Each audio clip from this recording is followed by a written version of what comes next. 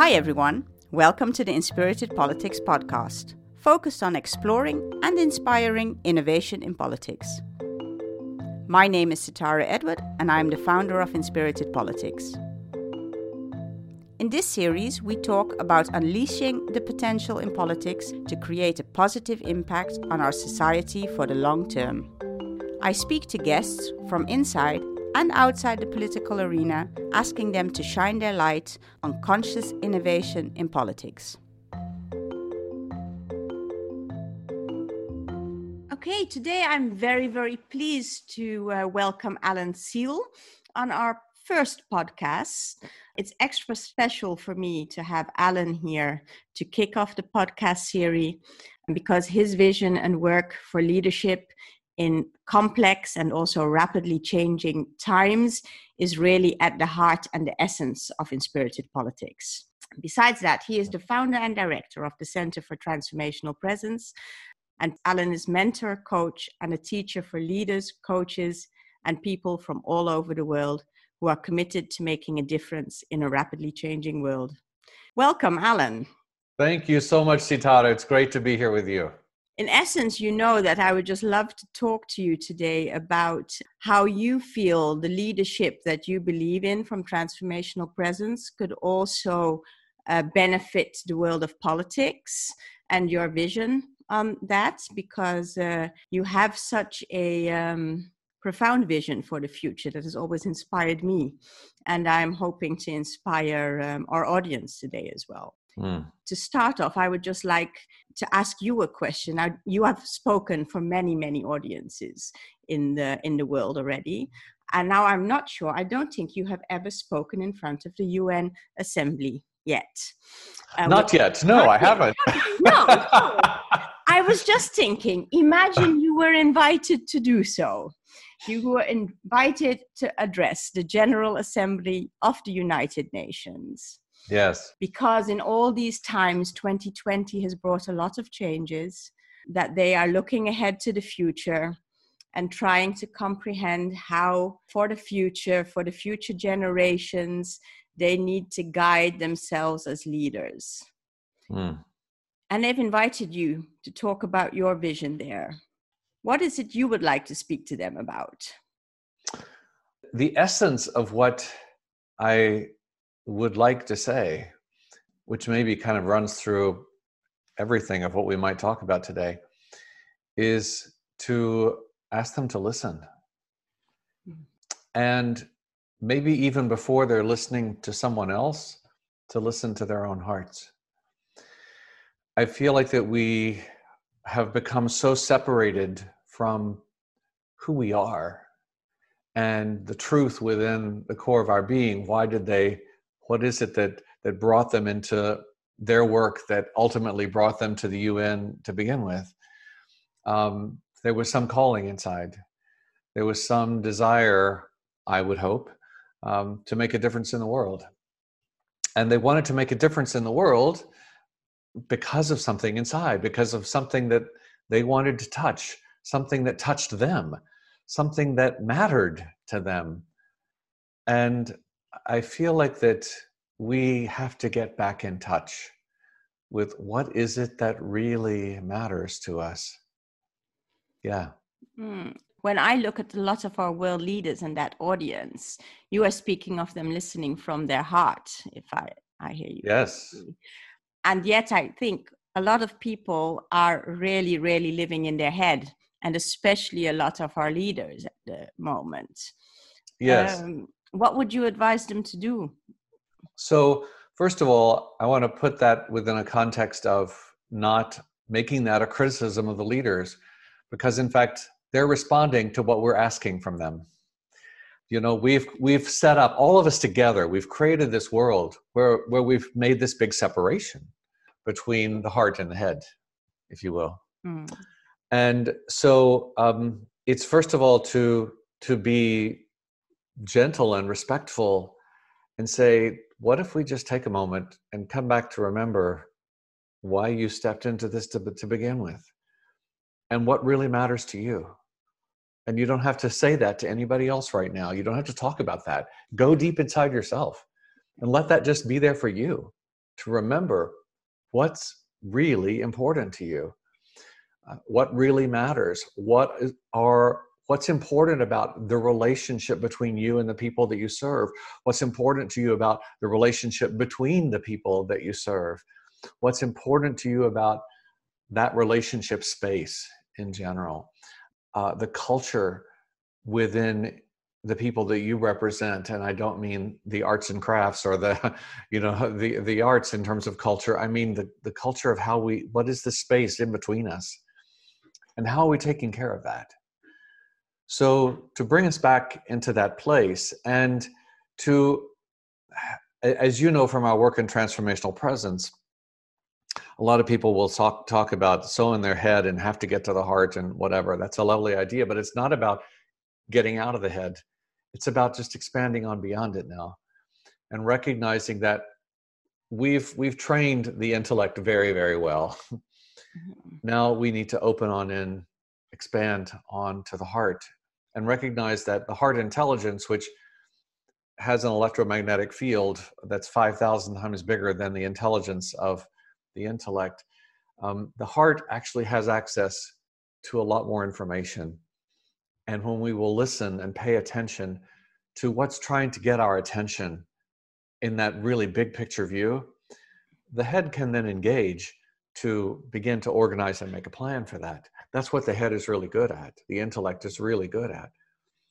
But we're so conditioned to start with the head, and maybe we engage the heart a little bit to soften the edges. Well, what if we turned that around?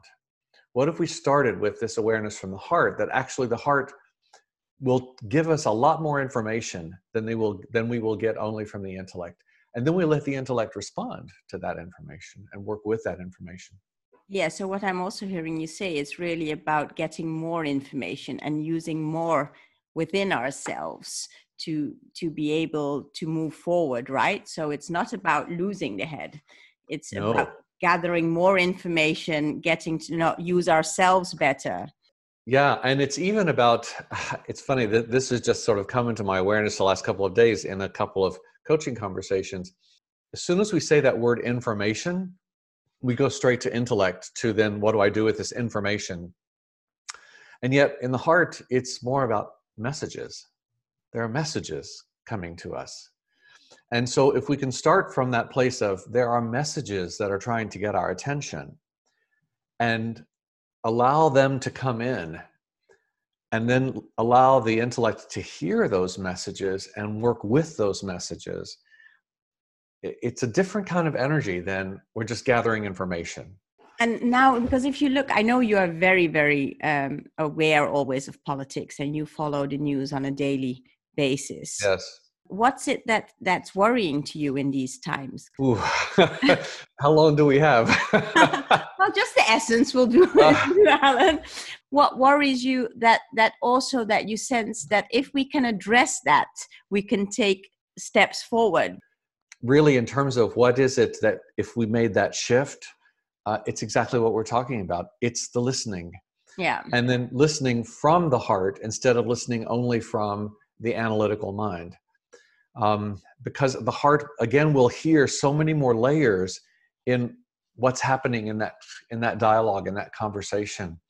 And to recognize that also we live in a world that we just want quick fixes for everything. We're an immediate gratification world now, and that is killing us. And so it's about coming back to a long view. Ari Wallach calls it the long path, and recognizing that what are the big shifts that are wanting to happen in our world, and to acknowledge that those shifts won't happen completely, perhaps in my lifetime, and that's okay. This is my part towards that shift now. It can begin to shift in my lifetime. But it's when we look in the really big picture, it's not about quarterly goals. It's about steps that we take. And maybe it's this quarter, we're going to take this step towards something, or this week, or this month, or this year, or whatever, however we're looking at that. But it's about recognizing, a long-term view. I think there aren't many organizations or societies that have a long-term view anymore. I mean, long-term view, I'm talking about what's your 100-year vision, you know, even what's your 50-year vision? What is the vision that goes transgenerational, that goes on beyond? As in the Native American tradition, they talk about the 7 generations. What we do today, the choice that we make today, how will that affect 7 generations to come? It's coming back to that awareness. Yeah, that is critical. You touch on something interesting there, because what I always wonder is, how do we get back that view? If I look at myself, I remember long ago, I would not even be able to perceive so far. How do we create awareness in people to get that back, and that we can look further than sometimes maybe our own times or lives? Right. Well, so 2 things come to my awareness about that. One is to look at it literally generationally, starting from where we are. The second is the interconnection of everything. So let's talk about those 2. When I think about the intergenerational, instead of saying 7 generations out, to say, so my grandchildren, and how about my grandchildren's children? Mm. And how about my grandchildren's grandchildren? So that in my age, I actually don't have children and grandchildren, but I've raised a lot of adults. And I look at this, I can imagine that I can easily connect to, and all of the people in my life who do have children and grandchildren and great-grandchildren. And that connection that is there, that starts to make it real.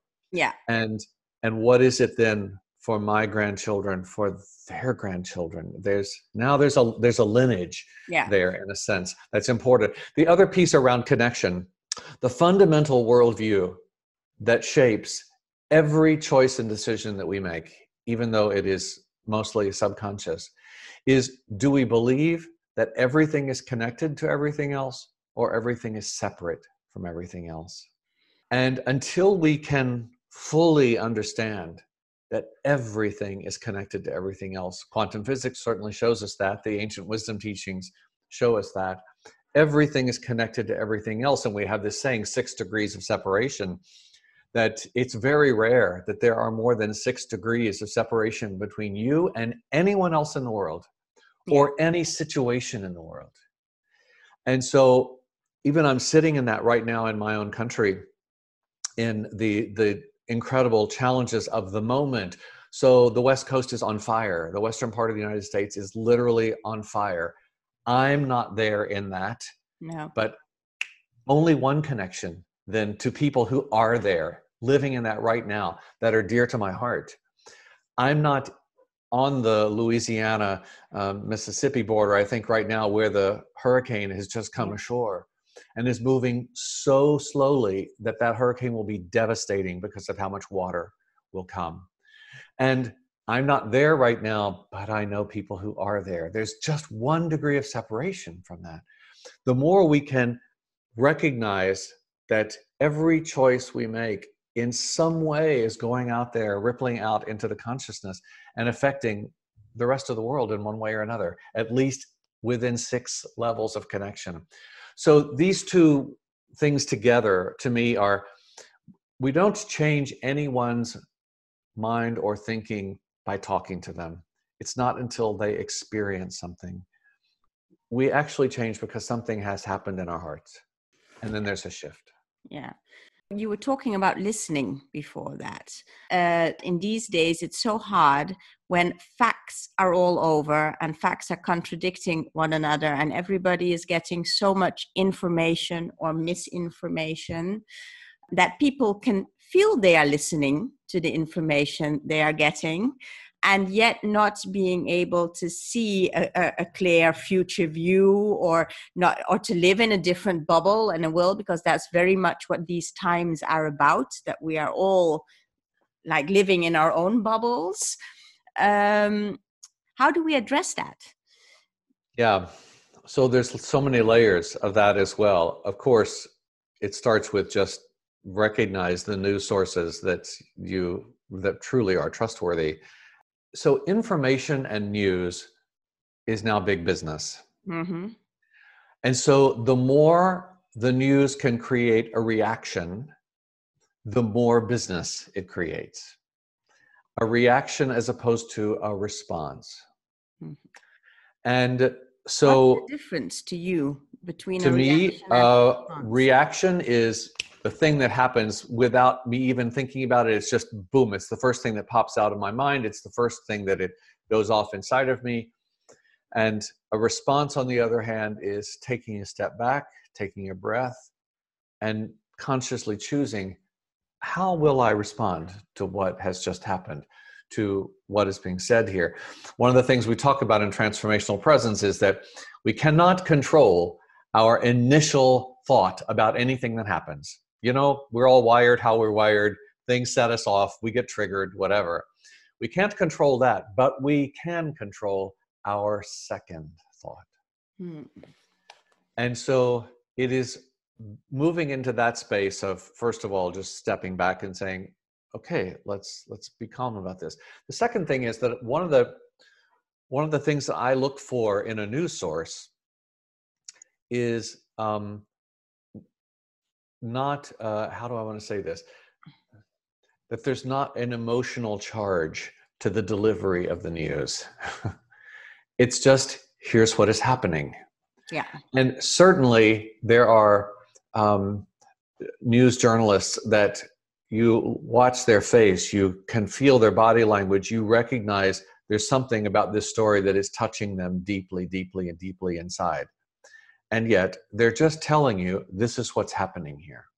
They're being real from the human perspective, but they're not exaggerating anything. They're not trying to get a reaction out of you. They're just sharing with you what's here. That kind of journalism is pretty rare today, but it still exists.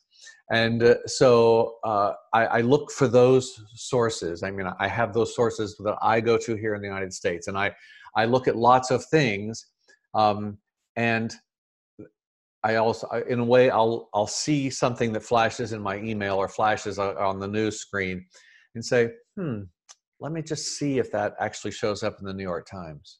Okay. Yeah. Does that actually show up in the public television news? Does that, where seeing it once, okay, but how does it actually show up? And again, all news is business. Yeah. Coming to the public television in the United States and the PBS NewsHour is it's just, here's what's happening. Yeah, so I think you're also saying very good journalism.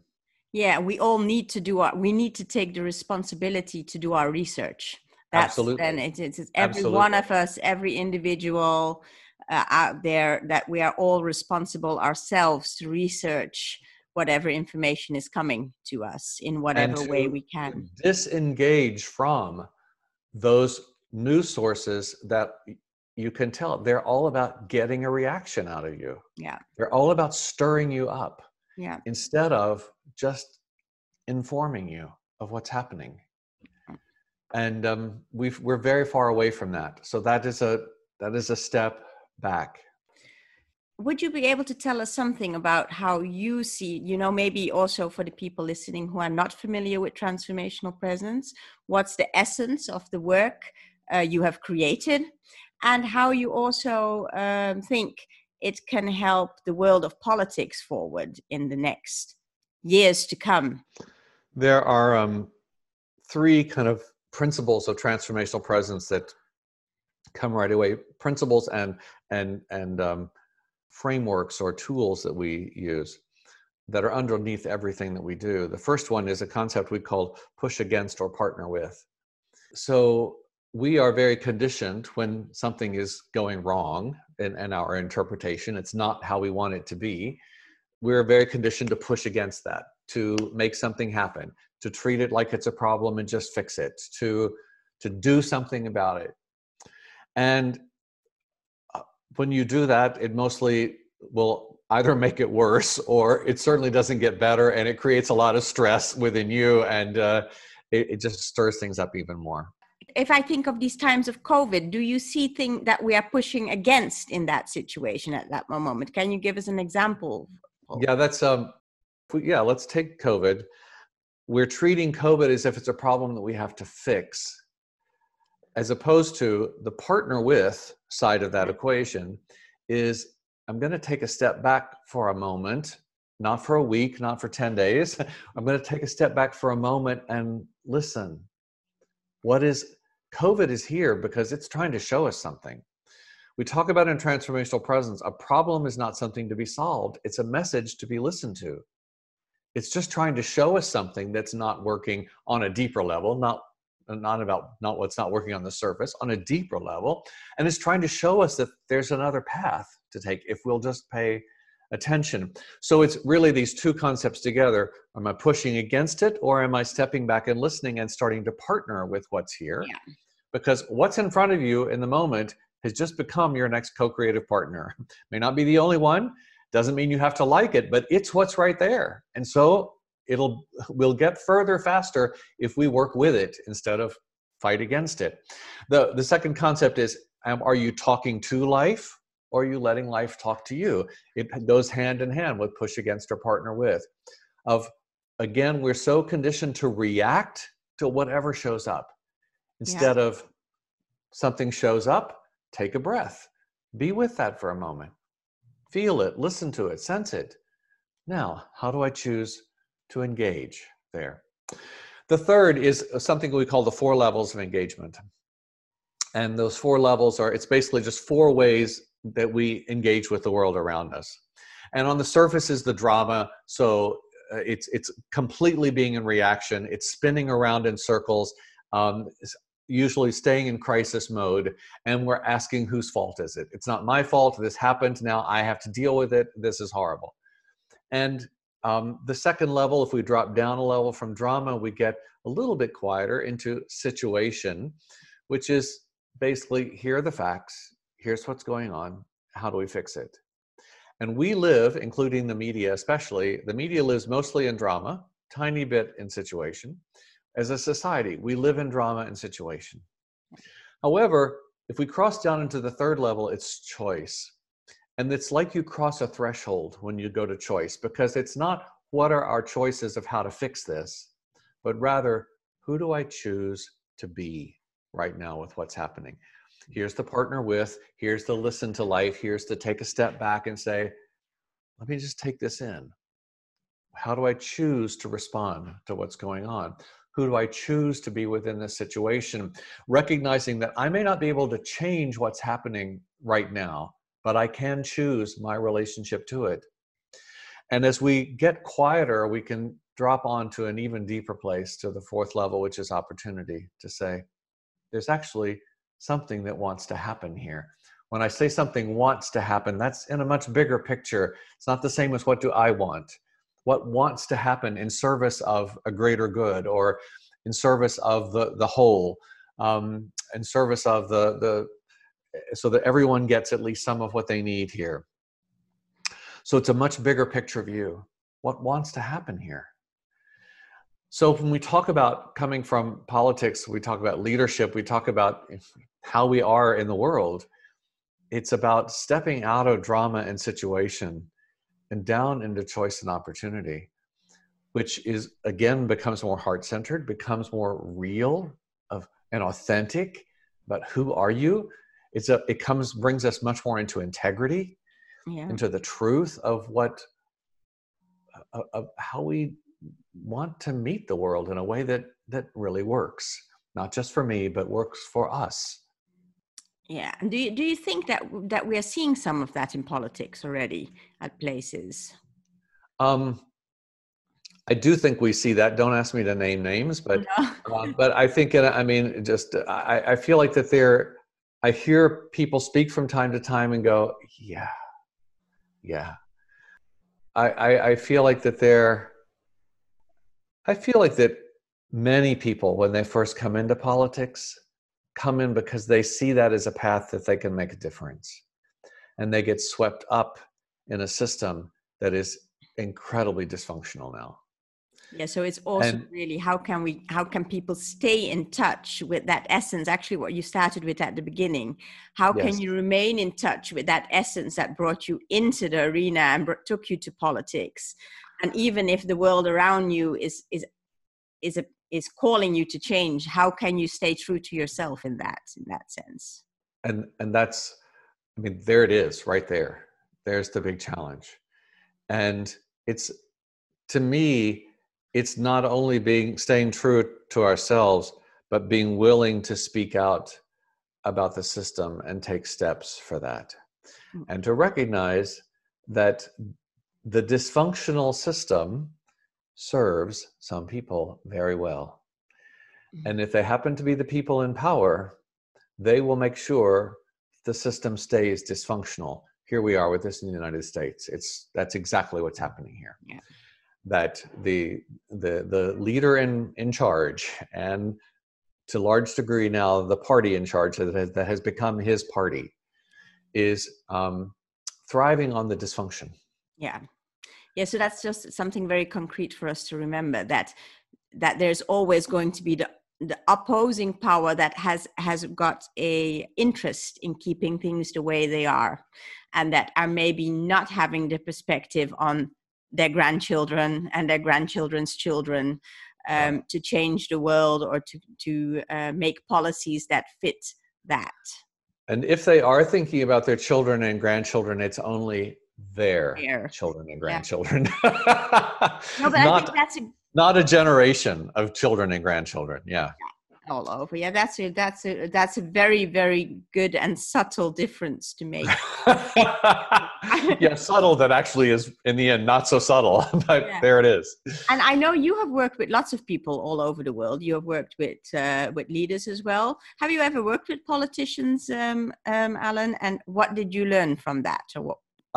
So I have not worked with politicians in a big way, and who serve at higher levels, and that's something that has been calling out to me for quite a long time. And so it's part of why I'm so excited about what you're doing. And there are several others in our community who are now taking this work out into the realm of politics in different ways. And so that's another like long path view. Yeah. Because for me to realize, I'm 65, I may not be the one who ends up doing that.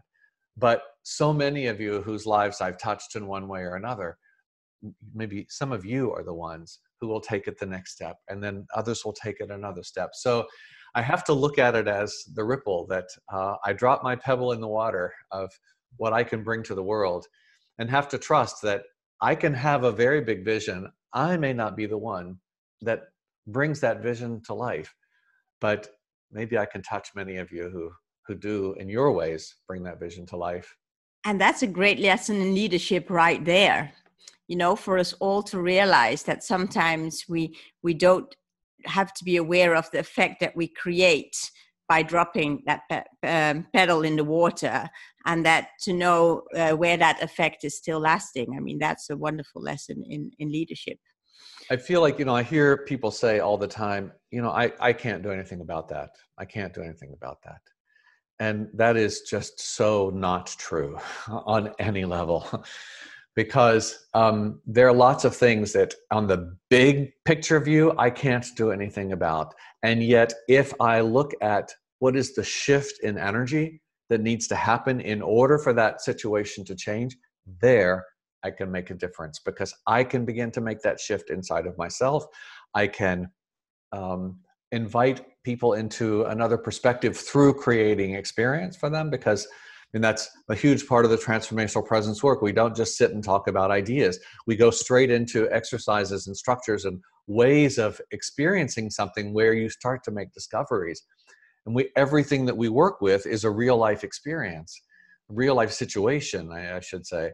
And then helping you to perceive that, to understand that, to experience that from another perspective than you have before. And all of a sudden, oh my gosh, there are really important messages here. Yeah. Thank you. We're coming to the end of our time here together, Alan. Yes, it went fast. Time just fly. So in closing, I know you have sometimes have had these great wild ideas and visions for all kind of things in the world. Now, if you could just like wave your magic wand, you would be able to change something in the world of politics. What would be the wild idea you would want us to bring to life? So here's the wild idea, and let me just preface that again by saying that, or reiterating what we said before, that people make change and they shift their perspectives because of something because they have an experience, and something touches their heart in a different way. And so my wild fantasy is in Congress in the United States, that every time before a vote is taken, everyone stands and you put your hand on the shoulder of the person in front of you, so that, again, by some number of degrees of separation, you are touching everyone in the chamber. Everyone. Mm-hmm. We are in this together. We are as one in how we impact the world. We are not however many hundreds of votes. We are not 2 parties or 3 or 4 parties. We are as one in a decision we are making now that goes out into the world. So the simple experience of just touching someone else's shoulder is that tactile reminder that we're not in this alone. Beautiful. It's I have done that in a workshop, not in a political situation, a political realm, but it was incredibly powerful and moving for people. Yeah. And in a moment when there was some division there in the group, and that just opened another door of possibility. Didn't solve everything. It just opened another door of possibility. Yeah. Thank you for that, because we're hoping to make a whole list of all these wild suggestions. And, wonderful. Every change has always started with one crazy idea. So here is the first. And, hopefully we can look back in years to come and then see which of these ideas have really come to life. So thank you for kicking that off, that process as well, Alan. Thank you very much for our time also today. And I hope our audience enjoyed it as well. I know I did. And if anyone would like any more information, please visit our website, inspiritedpolitics.com.